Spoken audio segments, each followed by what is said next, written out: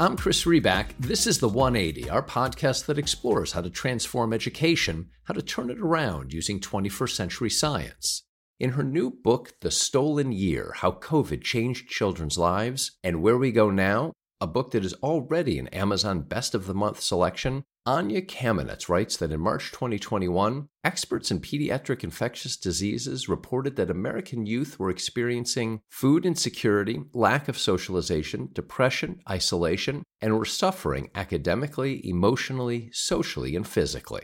Nonetheless, she laments, quote, "Our country has continued failing to put children at the center of our decision-making to prevent or remedy these eventualities, even though they were foreseen from the very beginning. We did grave harm to children simply by failing to consider their needs at all." Certainly, the pandemic has had a profound effect on every person around the globe, uprooting routines and cutting us off from vital networks. Teachers and experts Kamenetz interviewed revealed the cascading losses of delayed emotional development, learning loss, and social disconnection as schools shifted operations to remote learning. But what about now? Have children and schools rebounded? What lessons for learning came out of the pandemic? And how are parents, educators, and administrators applying them to everyday teaching? More on Kamenetz. She's covered education for many years, including for NPR. She's the author of several acclaimed books, including Generation Debt and The Art of Screen Time. Anya was named a 2010 Game Changer in Education by the Huffington Post and received the Edward R. Murrow Award for Innovation in 2017, along with the rest of the NPR education team. One note before we begin, an ask from me to you. If you like our 180 conversations, I'd appreciate if you'd take a moment, go to Apple Podcasts or wherever you listen, and if you're so moved, leave a 5-star review. It makes a big difference in helping people find the podcast. Thank you. Here's my conversation with Anya Kamenetz. Anya, thanks for joining me. I appreciate your time. Thanks so much for having me, Chris. I think to get into many, if not all, of the questions that your book raises, especially the current impact from the pandemic, what kids and schools face now, it helps to go back even before the pandemic and set your own personal context. Why did you choose to cover the education beat as a reporter? What's so special about this field? Such a great question. I love it. I was drawn into covering education from the perspective of students as a recent graduate myself. And I started writing about college students' experiences and then moved on in life and had my own children and got very interested in the K-12 and the pre-K through 12 system. And what I always like to tell people is we have a very weak and fragmented social welfare system in this country. We don't have paid family leave. We don't have a robust public housing system. We don't have great public transportation. We don't have great healthcare for people. But we do have these incredible places in every neighborhood where a young person can go for 180 days a year, and they are fed, they are sheltered, they are the safest they're going to be in almost any location, and they are learning and they are finding caring adults. And so it's such an anomaly in our society that it's actually worth, I think, a little bit of curiosity, even though we all take it for granted and almost all of us have been in a school ourselves. So given that anomaly, given what we all know about the history of education up to March 2020, what happened to the children when the pandemic arrived and so many schools and businesses closed? What happened to learning and meals and childcare and emotional health and socialization? I mean, we pulled the plug. There was no way to adequately substitute for all of the different tasks that we had burdened, and I would argue overburdened our school infrastructure with. So I start with meals because I follow kind of like the hierarchy of needs loosely in the book. And the school lunch program is the second largest federal hunger program. It feeds 30 million children. So in February 2020, I went to Boulder Valley, where the head of a school food program was doing like all this amazing work. She has a national foundation, all this amazing work on local food systems, sustainability, integration with a science curriculum, stopping food waste. So I Zoomed with her in April 2020, because that's what we were doing really early in the pandemic. And I was like, Chef Ann, how's it going? And she was like, oh my God, my workers are now frontline workers. They didn't sign up for that. We have to improvise sanitation protocols. All of our ordering has to be upended because we're used to doing small hot meals. And now we have to do groceries for a week. And they had switched to giving out meals in parking lots. And that's what schools did all over the country. And the number of meals given out dropped by 2/3 because there's such a big difference. Even if your school's half a mile away, but it's a lockdown order versus sending your kid to school every day where they get that meal, it's night and day difference. And so families went hungry very quickly. They ran out of food. Pulling the plug, as you described, I mean, you have covered education, as we've noted, for a number of years. Are kids equipped for a pull the plug situation? It's a scandal what we've allowed to have happen in America, that children have the highest poverty rate of any age group. We have Social Security for old people, but we don't have anything resembling it for children. So we have a situation where I've read around 1/4 of children have at least one parent who's an immigrant, 1 in 10 are language learners, 51% are considered low income. And in large urban districts like New York City, 1 in 10 of the children are housing insecure. So kids lost a lot when schools were closed. It shouldn't be that schools have to do all these things. They don't do them all perfectly, but that's what was there. And then it wasn't. So as disasters occur, as events occur throughout history, terrible events, about the only positive that we all try to put on any of them is, well, we've learned lessons. Now we're going to take lessons from this event and apply them to the next ones. You covered Hurricane Katrina in New Orleans. Many of those kids, the so-called storm kids, had to change schools then as their schools closed for just a few weeks. And you note that, I'm quoting you here, almost immediately enrolled in school, usually a better funded, higher performing school elsewhere. Nevertheless, so even with all of that good stuff there, that's my editorial comment, nevertheless, it took them more than 2 years until the spring of 2008 to catch up to where they had been academically. Why did such a short absence or change have such a profound impact? And secondly, perhaps more importantly, why did we as a country fail to learn our lesson from Katrina?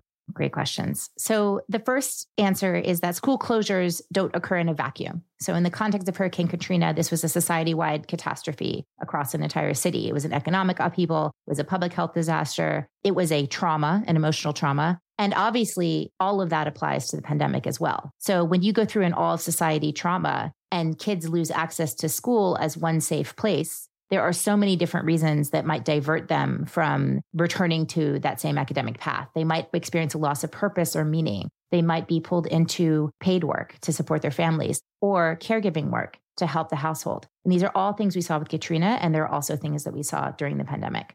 If you ask why we didn't learn from it, catastrophes are surprising. That's kind of their nature. And nobody expected a pandemic. We've had pandemics before that closed schools, but briefly and in a scattered way here and there, not all at once and not for months. If I remember from your book, the previous time, maybe when it had occurred, was 1917-18 during influenza. I think you cite a couple of other cases where it happened in local areas for short periods of time. You might have identified a couple of areas outside of the U.S. where schools had to close for extended periods. But in the U.S., it had been 100 plus years since anything like that had occurred. An obvious difference between a disaster in 2020 and a disaster in 2008, besides the difference between pandemics and hurricanes, is technology had really advanced. And how fortunate we all are when schools went down, online learning could start up and could replace that in-person experience. Anya, why is online learning so hard? I've covered and written books about online learning and all of its promise and all of its affordances and capacities. And I think it can work really, really well. However, there is an extent to which for children who are under, I would say, 15 or 16, that learning is so social and so embodied. But going on through the teenage years, they need to be in a physical place and interact physically with objects in order to have optimal learning experiences. And their motivation for learning comes from their relationships with teachers and their relationships with peers. And so this is why I heard so urgently from mental health providers during the pandemic to say that we see these kids who can't get out of bed and they can't engage on Zoom. These are 11, 12, 13, 14, 15-year-olds. And there's a very good reason for that, which is they are not wired to learn independently in this way. They have lost the meaning of school, the context of school. Why do kids go to school? They go to school to see their friends. They go to school to have an emotional experience, to do the things that they love. And with all of that gone, they had no contact with the reality of their material. And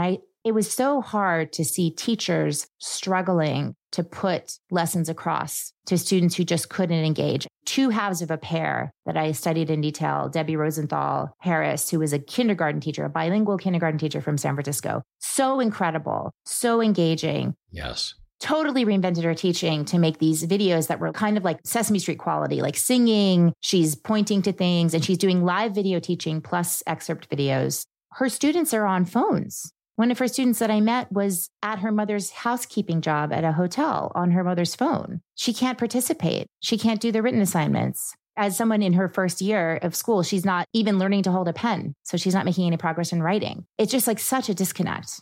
Besides the obvious, there was a pandemic. Why did it go on so long? So America was a global outlier among wealthy nations in how long it kept its doors closed. And in particular, for the students that needed school the most. And this would be, generally speaking, students that are racialized minorities. They were the most likely to stay home in situations where they had a choice. And so the remote option became an option in many districts starting in the fall of 2020. Other districts stayed completely closed throughout most of that year. So let's look at countries that did a better job. Some of them controlled the pandemic. They controlled cases and they controlled deaths. And with the pandemic under control, they didn't have a controversy about opening schools. So that's the easiest path. Be New Zealand, be Japan. Don't let the cases get out of control. And if a country is doing a good job controlling the pandemic, it's probably because there's a strong social consensus on the best safety protocols to follow. There wasn't a problem. There was never a question in Japan about whether or not they were going to wear masks. They're still wearing masks in school. So that's one path. That would have been great. Countries in Europe, and Israel is another example, they didn't control the pandemic so well. They had waves, they had surges, but they put kids at the front of the line. They had a very strong public commitment to opening schools. And when they had to, they closed other things first. So they closed restaurants, they closed bars. In Germany, they closed legal brothels. That's my favorite example in December 2020. They kept schools open because they knew that they were essential places. And with that public commitment, again, you're putting a stake in the ground, creating a moral rallying point where it's not that teachers didn't have some objections. They definitely did, especially in the UK. It's not that parents didn't have misgivings. They definitely did. I talked to parents in Switzerland and parents in Israel who were like, this is kind of dicey. We're not so sure that it feels really safe. But the push, the social push was to keep the kids in school. That's what the countries that managed to open up did right. I think there's such a massive kind of social proof dimension to this because people trust that schools are safe if schools are open because people trust their schools and they trust their teachers. And in the United States, we had this huge polarization and you had teachers going on marches with cardboard children's coffins saying your children are going to die if we open schools. Very, very hard for a parent to trust, even if the mayor saying one thing and the union saying something else. So we went through that and our kids went through that and they went through it in spring of 2020 and then fall of 2020 and into 2021. What's the present impact on what was lost? Are the prospects of education profoundly changed? Some children more than others? What's happening now, Anya? So I just want to quickly fill in that the last school year also had a very extreme rate of chronic absenteeism. And that was because of COVID quarantines and also staff shortages that required schools to close. So it wasn't a full recovery year for most people. Even in 2021, yes. Thank you. That said, where are we at now? Well, there's one study that actually tried to quantify it in terms of Katrina's at a multiple of Katrina. So a 2 to 4 times the impact of Katrina, which would suggest a 4, 6, 8 year recovery trajectory. Obviously, not all kids have that long. And so there's a lot of, I think, important emphasis here because the developmental trajectory for kids is so different. So we are really concerned about kids who had been identified as having a disability before the pandemic, and also the kids who weren't identified as having a disability during the pandemic because they missed early intervention and they missed screening.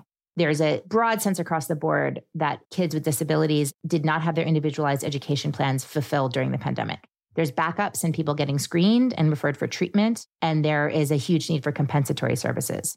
There's a big area of concern about kids who missed pre-K and kindergarten, because we know that those are leveling years. Those are years where you can create social mobility and a leg up for kids through access to high quality programs. And that's exactly what kids didn't have because especially kids who were lower income didn't go to those programs. They stayed home out of fear. So that's a really huge area of concern. We're concerned about kids who were 0 to 3, kids who were born during the pandemic. missed out on socialization, might have missed out on childhood vaccinations, missed out on their speech delays being identified for a variety of reasons. And at the other end of the spectrum, we're worried about the drop in college going, which is very large and an outlier, again, in the US. I gave a talk in Canada, a virtual talk. They didn't have the downturn that we had. And it's such an indictment of our approach to the pandemic from a social equity perspective. Anya, to a significant extent, the U.S. kept its schools closed longer than many other locations, as you identified. Was that largely because of the teachers? Was that largely because of unions? They were very well organized. Did they do a differentiated job than in other countries around prioritizing, may not be the right word, but heightening awareness on teachers' well-being? What was it? Why did schools stay closed longer in the U.S. than many other locations? I know that it would be really satisfying to be able to point the finger at a single culprit, but the problem is that our school system is so decentralized and so small d democratic. School reopening plans were polarized here to an extent that was unheard of elsewhere. There was almost a one-to-one correlation between Trump voting county by county and whether or not schools opened in the fall of 2020. But unfortunately, oftentimes in the reddest states and counties, they opened with very little in the way of mitigations that would have actually allowed them to stay open safely. So there was this really unfortunate polarization between open and unsafe, or closed and unsafe for different reasons, I would argue. I don't think it's all about unions. I think that in the absence of clear leadership from our medical authorities or health authorities, as well as our political authorities, and those had to be working together. You needed to have advice from health authorities that was backed up by political authorities. And that's exactly what we didn't have, those two sides working together. So without that clear scientific messaging, and also we don't have a National Ministry of Education to create national protocols either, or enforce them, or fund them, and they didn't fund them. In the absence of all that, fear really ruled the day. And opening schools during a pandemic requires superhuman levels of trust. You know, the most important part of public health is messaging about public health, helping people understand this is what the plan is, this is the backup plan, this is how we're going to keep you safe. And especially when people are entrusting their children to a place. So I saw it go wrong on both sides. One of the families I followed was in rural Oklahoma. Schools opened with a remote option. Kids are going to school wearing masks that grandma crocheted. That's a real thing.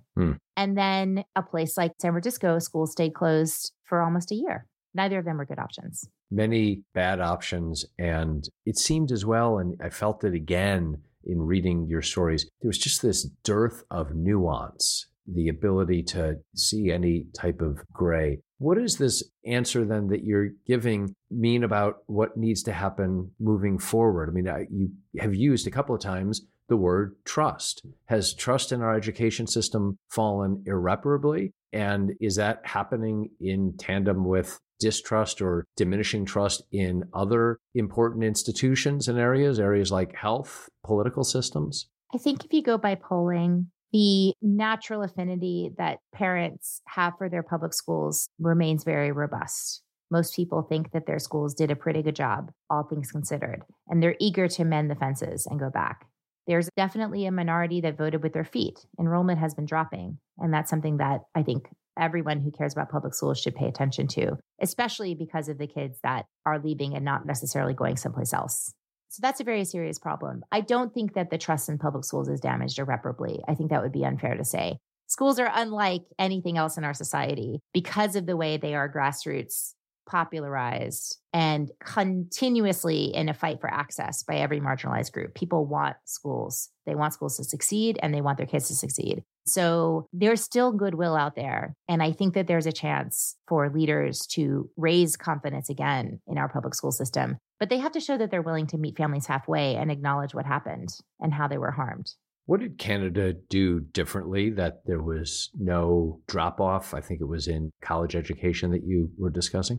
This is going to be a topic for study for people with more knowledge and background than me. I know that Canada had similarly prolonged school closures, especially in certain provinces. So it's not a one-to-one correlation with that. So I would really point to two things. I would point to the lack of political polarization over COVID protocols, relative lack of political polarization. They have their trucker protests and that kind of thing. And the robust social safety net that stopped families from falling into poverty in the same way. Another indicator on which Canada beat us like crazy is the suicide rate. There was a small drop in the suicide rate in the US, which is put down to what people call the pull together effect. It was not in all categories. Unfortunately, young people of color experienced an increase in suicides in the first pandemic year.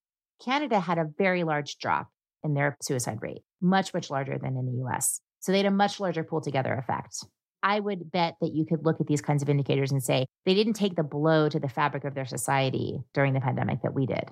And when I hear data or insights like that, when I hear the benefits that occurred in some places, but maybe not in others, it makes me think about children's rights. Are children's rights being violated on a mass scale, on any type of a scale in the United States to this day? What should we do about that? So children's rights is a concept that I had come across in my work on digital media and learned a lot more about during the pandemic and during the reporting for the Stolen Year. It's not a concept that you hear super often in America. And in fact, you don't even often hear children named as a marginalized group. When people are rattling off the litany of marginalized groups out there, they're not as likely to mention children. And the fact is that children challenge our concept of rights because they challenge our concept of citizenship because they're not independent individuals. They don't vote, they don't work, and they don't buy things. So how do we create a system of rights? And the work is out there. It's been done by other countries that affirmatively protects and surrounds children with the consideration that they deserve, and especially an effort to understand from them what their interests are. I think it's a huge area for organizing and for thinking and scholarship, and hopefully part of the solution as we move forward from this. It's such a litany across the whole age range, 0 to college impacts. I know you know what ACEs are, adverse childhood experiences. Given what you're saying, why is the pandemic not an adverse childhood experience? Shouldn't we count it when assessing a child's vulnerability to the impacts of stress on learning and behavior? This is going to be a great question for empirical researchers, which I am not one. When I talked to trauma experts and ACE experts early in the pandemic, the way that they put it to me was the pandemic is like the climate crisis. It raises the temperature and raises the chances that an ACE is going to occur. That ACE might be precipitated by a parent's unemployment. It might be having to do with losing housing. It might be hunger, even a brief period of hunger. It might be because of this mental health crisis that's happening. You know, it doesn't matter where you are socioeconomically, there's a mental health crisis with kids and teenagers. So a bout of depression, a bout of parental depression or substance use. ACEs are going to multiply because of the pandemic. And yet we also have to be really conscious and aware to say that we're not labeling all of these kids as something terrible happened to them. I think that there are kids who are going to be very resilient to this situation, and also even kids that are going to experience growth from the situation. To continue your metaphor, climate change does not, though, necessarily impact every area equally. Are we suffering from climate deniers? Do we have an understanding, general understanding, accepted understanding that there's a change going on in education, but is it a focus question? Is it a resource question? Is it a deny situation? How do we need to address it? I would put focus at the top because I think that the need to sort of maintain the urgency is very strong. And I think that there is denial that comes with defensiveness. And sometimes it's optimism. But when I hear educators say, we don't like to talk about learning loss because it's stigmatizing or it's not accurate, our kids learned a lot when they were at home. Sure, they did, but they didn't learn to read and they didn't learn age-appropriate math. So it doesn't mean that you approach their home experience with a deficit model, but we have to be able to talk about what schools didn't do, because otherwise you get backed into a corner. And I don't think this is a common position at all. But people who say learning loss doesn't matter, they're very close to saying school doesn't matter. Why does it matter if we close schools, if people have such a rich experience at home and, they're getting so much cultural knowledge and background from their families? Why do we have schools at all? That's really the question that it begs. When I was at NPR in the spring, we commissioned a poll and parents across the board, 3/4 of parents said, my child would benefit from mental health counseling. So there was a very strong focus on the social and emotional skills and the dispositions and the feelings that kids were having. But most parents did not think that the pandemic had disrupted their children's education. So there was a non-acknowledgement of their learning. And I don't really know how to parse that, except to say that parents aren't necessarily experts in academic standards as much as they are experts in their kids' well-being. Is there insufficient appreciation, perhaps, for the connection between mental, emotional well-being? Do we not maybe see more clearly the connections, the direct connections between emotional wellness and ability to learn constructively? I do think that there's a positive in the recognition of social emotional needs as being central to a school's operation. And by the way, for teachers as well as for students. So I hear this all the time that from school leaders, we need to be protecting our teachers' well-being because they experienced vicarious trauma and moral injury and burnout from the stresses of teaching in impossible conditions during the pandemic. When it comes to the kids and what are parents talking about, implicitly, kids are graded on a curve. They're compared to their age peers, and everybody went through some version of this. And so if you have a kindergarten class or a first grade class that missed kindergarten, and they're not holding a pen and they're not learning their letter combinations, you might think your kid's doing fine because they're doing as well as the other kids. It's the teacher's responsibility to really say, these kids are not in the same place as the kids 2 years ago. And maybe not enough of that conversation is happening. That's also a potentially scary thought because I could imagine that creating all sorts of other gaps. Maybe there's a kid who has a certain need, deep need, but actually is able to hold the pen for whatever reason. So is not identified. I could imagine what you're describing as creating all sorts of new opportunities to misidentify children in need and children's requirements. I'm going to quote Debbie again, the kindergarten teacher in San Francisco. When she finally got the kids back in her classroom in April 2021, she was like, I've got these kids who fidget and they can't sit still. They're acting like kids might do in September, but it's April. Is this a kid that I need to send for intervention or is it just they need to catch up? And I just can't know. Anya, as you identified, learning is so social and so embodied. Could you expand a bit on what you learned? How did education become so disembodied, so de-socialized? What did the pandemic do to teaching? And to some extent, had it kind of gone in that direction, perhaps even before the pandemic, that the connection between the importance of social and embodiment to learning had already been getting separated, or did that occur mainly during the pandemic? I would argue that the need that children have to move while they're learning and also move in between sitting still and learning had been growing. There was a lot more awareness of things like brain breaks and having different stations in the classroom and even curricula for young children that include physical motion along with the learning. So I think we'd been raised in that awareness. And it was kind of a cruel change that we suddenly condemned, especially the little kids. I feel a lot for the little kids sitting in front of a screen. We saw a huge increase in weight gain among kids because of the enforced sedentary aspect of the pandemic. When it comes to the social aspects of learning, again, I would say it was almost a countercultural or progressive movement within schooling that allowed for and emphasized the importance of peer learning and the relationships between teachers and students, as well as among students, to help learning be relevant and help it be emotionally engaging. This was so killed by the pandemic. There was a nationwide epidemic of kids turning off their cameras and just being disembodied voices and not engaging with teachers. And while I saw that some students were able to keep up their support networks and social media and messaging was important for that, it was hard for schools. I had this problem with my own kids' school when it went remote, my third grader. The kids were in the chat, the Zoom chat, interacting with each other and making jokes, and the teacher shut it down. And I actually emailed her. I was like, they need to talk to each other. They want to talk to each other. They miss each other. Maybe we could have designated times for that. And she wasn't really responsive to that. So it was a loss of awareness of all the different things that schools do.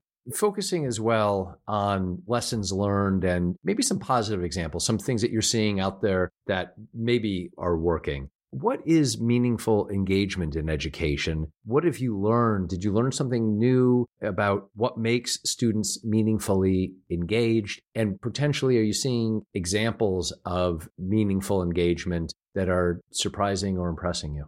Both inside and outside the school setting, I am really impressed with the level of civic engagement from our youth. And they were not stopped by schools closing. So, we saw this incredible outpouring of social movement in the summer of 2020 after the murder of George Floyd. And a lot of that was led by high school students. They had time to do it, and they were out there doing it. Since then, not only with racial justice, but also we've seen students organizing around gun violence. We saw students organizing in the spring around mask mandates and safety at the high school level and middle school level, saying, we want more masks, we want better masks. So this is about listening to kids' voices. And I think that when schools are able to be aware, where they invest in relationships and they're able to update the curriculum to match students' civic concerns outside the classroom, you really get an incredible union of learning and action. So around page 315, you ask what feels to me like the pertinent question. Could we reinvent schools? Yeah. Can we? What would it take? Should we? I think that it seems like an opportune moment. There's been a number of really interesting books out there sort of taking this question on. There's a book by Kathy Davidson called The New College Classroom, which has a lot on active learning. There's one by Michael Horn about reinventing and seizing this moment. And there's one coming out with Kathy Hirsch-Pasek and Roberta Golenkoff, where they're applying their developmental knowledge to joyful school transformation. So I think there's a lot of great ideas out there. There's money out there. The ESSER funding, the American Rescue Plan money, is barely spent. And a lot of it has been spent on an ad hoc basis. There hasn't been a lot of visionary transformation attached to that spending. So I think there's an opportunity. I think that there is a lot of great ideas out there. Education always has this kind of frustrating oscillation between conservatism and progressivism. You wrote that line in the book. It's such a great line. Yes, it's true. I hadn't thought about it that way until I read that from you. New ideas sometimes succeed the most when they are disguised as older ideas. I'm encouraged by the expanded awareness of the importance of social and emotional learning and relationship building within schools. We need to know each other. We need to trust each other. You hear it in the school safety conversation. You hear it in the diversity and equity conversation, and you hear it in social emotional learning. And it's also true of curriculum. Like, how can curriculum be embedded in communities and serve community needs? Now, the flip side of that is there has been a lot of hostility popping up in the last year between parents and school boards, and sometimes parents and teachers. Yes. And certain kinds of activism that has really capitalized on this sense of betrayal, I think. It's hard to say, like, where's the chicken and where's the egg? Because conservative anti-school activism has a very, very long history. But you do hear some narratives of, like, my kid was home, they were on Zoom school. I couldn't believe what I overheard the teacher saying. They're saying stuff that's not consonant with my values. And so I felt radicalized by that. So that's a tough disconnect that really needs to be healed. There is such a split. In studying some high schools that experienced some level of thriving, students noted that strong relationships were an important factor. Given the disconnect divide that you just were describing, potentially among parents and boards, or parents when they hear certain things from teachers, can we learn from our kids? One of the fundamental functions of education, really going back to the founding fathers, not the Constitution, because there's no education in the Constitution, but the founding fathers' writings, they always believed that you needed an education system to have a democracy. Civic citizenship requires literacy. It requires rhetoric and the ability to learn and to handle disagreement.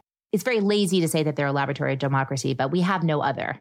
This is how we learn to practice it. So I hope that schools can be supported and strengthened to maintain that position in society. They need their leaders to protect them and to make them, everyone hates the term, but actually safe spaces. They need to literally be physically safe, and they need to be places where disagreement is tolerated in the spirit of open inquiry. And that's, like, so much easier to say than to do. But I really trust in the humanity of the educators that I know who have learned how to teach tolerance without dictating their position to people.